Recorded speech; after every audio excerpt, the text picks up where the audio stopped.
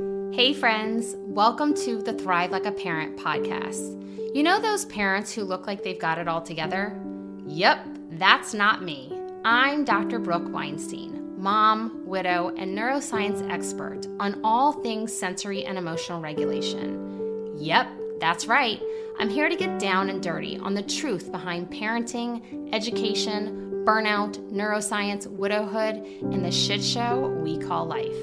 So come join me for conversations with thought leaders, doctors, and women just like you who aren't afraid to speak the truth and help you find that silver lining between the to-do lists, shit shows, and chaos of parenthood. If you are craving the answers to finally find that sweet spot between chaos and calm, pull up a seat and listen in as I take you from burnt out and surviving to finally thriving. Hello, and welcome to another episode of Thrive Like a Parent podcast.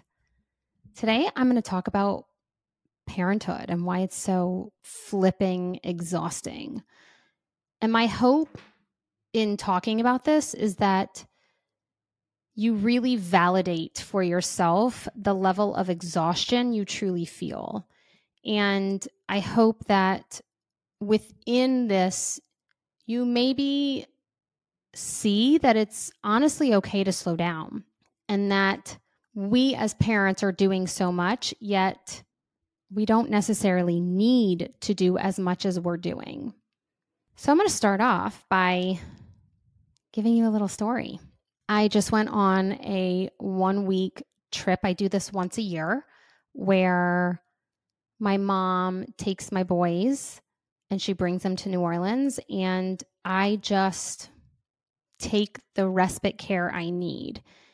And it was an incredible week, an interesting week, and I promise to share that more on another podcast, totally dedicated to 100% that, because there's so much to be gained and learned from my own experience that I would love to share with you.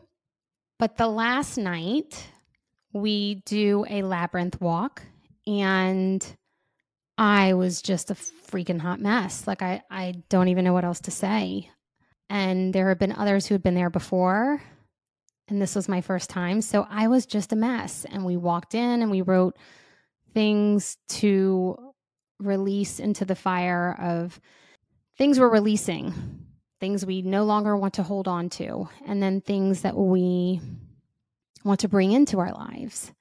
And the energetic feeling of going into that labyrinth felt so overwhelming, and releasing the words that I wrote felt overwhelming, as well as accepting in the things that I want felt so beautiful. And I felt so different walking in versus walking out. It almost felt like different experiences. And the reason it felt so different walking out was because I realized that my week was over.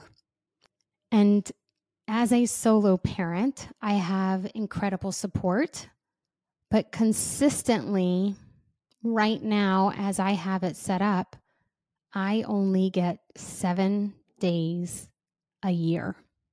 That's it. 7 days a year to not be a parent. And you listening to this may be chuckling and saying, I don't even get that. Like, I don't get that, right? Now, whether you are a solo parent, a single parent, a parent with a co-parent, a parent with a spouse, any and all the above, this is still hard. And you get to honor that exhaustion. You get to honor those feelings. Crazy enough, my mom flew from New Orleans to Austin to bring the boys back, and I was flying from California to Austin and meeting my mom at the airport, and then she was hopping back on a plane to head back to New Orleans, which I'm so grateful that my mom helps me with the travel, because I knew if I did this, especially the first year after Jonathan passed, it would exhaust me more. Like, you know what it's like to travel with kids. And so she's so wonderful in picks them up and drops them off. But her plane going back to New Orleans was the plane that I was on. So it went from California to Austin and Austin on to New Orleans. And so we really had a perfect connection. But the boys were standing there waiting for me as I'm going up from the plane, and I see them and I start running uphill with my suitcase and crying at the same time because I'm so freaking excited to hold them in my arms. And then I gave them their gifts. Charlie was ecstatic, and Eli, it wasn't quite enough. But this is something Eli had been wanting for a really long time, a little stuffy that he always pointed out. And we talked it through, and I had to, support him and allow his feelings, but also, discuss the lesson of, we accept what we get and we feel grateful for all the things, right? And it was just, whoa, right back in my face. This is why it's exhausting. I do not think that parents truly understand what it actually means to be a parent and what is all entailed within parenthood. A lot of us believe they're just going to get it. Like they're just going to understand and pick these things up, XYZ, if you will, right? We are teachers. We are hands down teachers for our children. And we are the ones who have to teach them all the ways of the world and of life and the important lessons, because who else is going to do that? Who else is going to teach them how to place a napkin in their lap and hold a fork right, and how to cut their food, and how to put on their clothes, and how to brush their teeth and wipe their butts, and eventually, hopefully, fold their laundry? We are their teacher. That word parent is not just an emotional support. It's a teacher of all things, like a teacher of society and humanity and life's lessons, and the immense amount of wisdom and knowledge and education, the things we have to impart onto our children is never ending. And we hope that with those 18 years that we've given them enough before they leave the nest. And that is sometimes multiplied when you have more than one. And it continues on and on and on. Not to mention, you literally don't have your extremities for a good amount of years. I like to tell clients, especially who I'm working with as couples, I call it the decade of hell. It is. It's all hands on deck, supporting your children, focusing on them, making sure their needs are met, teaching, supporting. We came home, apparently Charlie wasn't feeling well and he was kind of nauseous and this and that, boom, right in, right? I don't get to sit there. Now, yes, Eli and he and I had a conversation later about the gifts and all the things, and it's totally normal, by the way, for his age, right? It's just another thing we have to teach. But I don't get to say, Eli, I really took some time and I thought about this and I was so excited to buy this for you. And you don't get to have your feelings right now that I didn't buy you whatever chocolate egg you wanted plus the stuffy. Cut me a break. Come on, dude. Be grateful for what you I don't get to do that, right? In order for him to feel emotionally supported and regulated, I tend to where he is at, his emotions. I don't shut them down. Now, do we have a conversation later so I can help support the narrative and teaching those lessons? Yeah, but that's also exhausting, right? The boys didn't ask me, hey, Mom, how was your trip? How'd it go? Look, we got you, we got some support here so that you can kind of ease and transition back in. They didn't, right? It's up to us. It's up to us to really learn how we're doing emotionally and physically.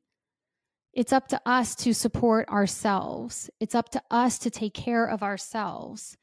So often I see partnerships as well.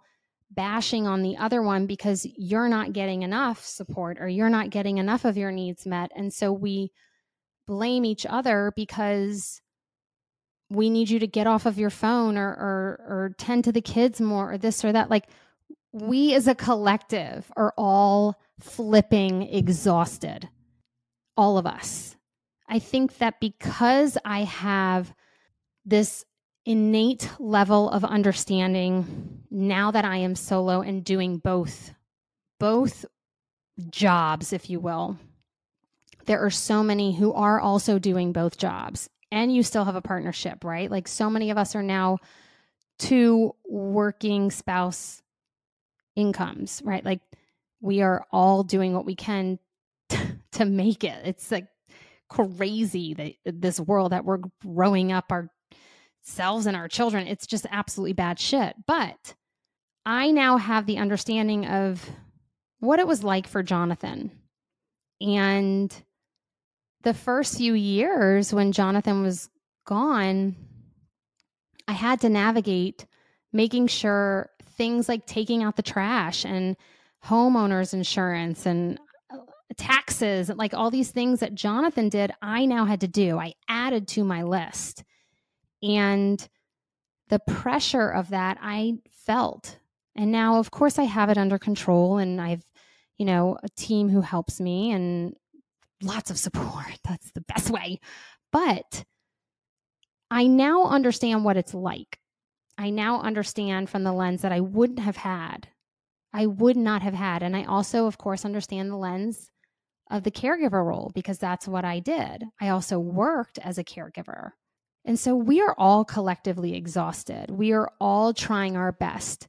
We don't necessarily give enough credit to validating the shift and transition in life. And I will say, even the life that we lost, you don't have, besides the little tiny person in your head that's constantly narrating things for you, plus the external world that's shooting things at you, now you have a child talking to you, maybe multiple children talking to you, maybe dogs saying, hey, I'm hungry. Maybe you're smelling poop. It's at every single angle. And one of my team members, Maria, did this incredible thing with her family and took some time off from social media, took some time off from all electronics this summer. And she is navigating back into the world. And what has come up for her is even down to like a rash on her skin. And she said her head has been in a fog for the past few weeks as she's starting to navigate all the stimuli around her. And what a beautiful gift she has given us to see that mirror of just how much stress and pressure this world that we are living in. And I really do not think that we as a society recognize that, validate that, or do anything about it, right? Like, perfect example, Instagram. While I was on my trip, boop, here's Threads. What the F is that? Like, why do we need that? There's already a bunch of those. It's like a cross between Reddit and Twitter and I don't know what else. Like, why do we need more? Why? But there's just this need to like, oh, I got to jump on that. I got to do this. I got to do that. And so on top of the exhaustion that we feel with our children from all their needs being met, all the whining, all the crying, all the sleepless nights, the sickness, the snot, like all of that, right? That would be enough. Like, that would be enough. We make sure that our emails are at 0 before we go to bed at night. We make sure we've texted everyone back before we go to bed at night. We're expected to be on call on Saturday and Sunday as a worker now. Like, you don't get weekend. Like, what are weekends? Social media has ramped up our engines to the nth degree, and our children are growing up in this. We are expected to do so much more, and most of us aren't getting even compensated for that more. This is just our norm and expected. And seeing how her body, her nervous system has translated into adding stimuli back into her nervous system, it just goes to show how deep this goes. Your brain and your body has been functioning at a certain level for a really, really, really long time. What I do every single year after I go on this trip is I say, okay, how long can I keep this going? How long can I maintain this level of regulation? How long can I sustain this? And so I find on these trips, I walk slower, I talk slower, I do my books on audio. I do them at like almost 2x at this point because I'm just soaking them in and love it. And I'm used to how fast it goes. I always end up slowing it down because I was like, this is like giving me a headache. Like, this is too fast. Like, no, like I want this slower. Your body and brain was not meant to function this way. Now, parenthood is exhausting enough. Okay. Like, we've just gone through that, right? Like, I didn't want that gift. I wanted another gift. Awesome. Like, cool. Like, you're welcome. Like, this is exhausting. But then let's add societal norms and all that we are asked and requested of to do, because you might get canceled, or there might be someone right up behind you who's going to take your spot, or who's going to get the promotion rather than you, or who's going to, I don't know, get higher in the ranks of podcast, like whatever it is. There's all this societal pressure to keep going, to keep doing, to be enough. Like, no wonder there's so much. No wonder there is so much mental health issues in the world, because this is not sustainable. This is not sustainable. And so the first step in understanding how to take care of yourself, the first number one step to taking care of yourself within the exhaustion of parenthood, is awareness and acceptance. Awareness of like, how do I feel, right? I feel exhausted. Great. You get to feel that. Feeling exhausted does not mean you're weak. Feeling exhausted does not mean that you're a bad parent. Feeling exhausted means you're probably doing a phenomenal job. Feeling exhausted means you're busting your booty to keep the lights on and tuck your kids into bed every night. Like, feeling exhausted is the baseline for parenthood. But the awareness and acceptance of that exhaustion can lead you to such mental clarity and health. Because when you accept how your brain and body is feeling, you are then allowed to go after the mental health that your brain and body is craving, deserves, and longs for. And to be quite honest with you, that mental health and clarity, your children need that. They don't want an exhausted, burnt out parent, because that exhausted, burnt out parent, guarantee you you're snapping more, guarantee you don't have time, guarantee you're scrolling, guarantee you're fed up, guarantee you're eating the leftover food off your kid's plate, like guarantee you're not happy either. I was having a conversation this week with someone who said she pulled out a bunch of pictures for her kids. And she said, which picture of mommy do you like the best? Like, which one kind of calls to you, if you will? And at the time, she was working at a bank and doing really well. And the picture her kids both picked out was of her dancing. And she knew in that moment that it was time for her to leave her bank job. And that even if she would make less as a single mother, even if she knew that meant she'd make less, she could see how all she wanted was to give her children the mommy that they enjoyed, which was the mommy who was dancing, and the mommy who was enjoying her life, and the mom who was happy, like happy. But in order to get those things, in order to support ourselves, not only do we have to have the awareness and acceptance But we have to do something about it. We have to learn how to regulate ourselves. We have to learn how to support our brain in the way that feels best and right for you. And that isn't with a toolbox of meditation, journaling, and breath work. I don't know what it is for you. For me, my number one regulator is dance. For you, it might be cooking. For someone else, it might be yoga. For someone else, it might be silence. Another person, a sensory deprivation tank. Who knows what? But until you start gifting yourself with the gift of self-care, you will never, ever find out. Ever. Ever. And long-term exhaustion and feeling burnt out, what does that mean? That means that you are building up so many hormones in your nervous system and body and brain that are not going to lead to health long-term. Mental health or physical health. And so you may not be able to do 7 days. You may not be able to do a day. You may not be able to do anything.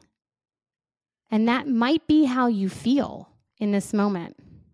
But if you really, truly look and dive deep into, let's say, your schedule or your life, if you want it bad enough, you're going to make it work.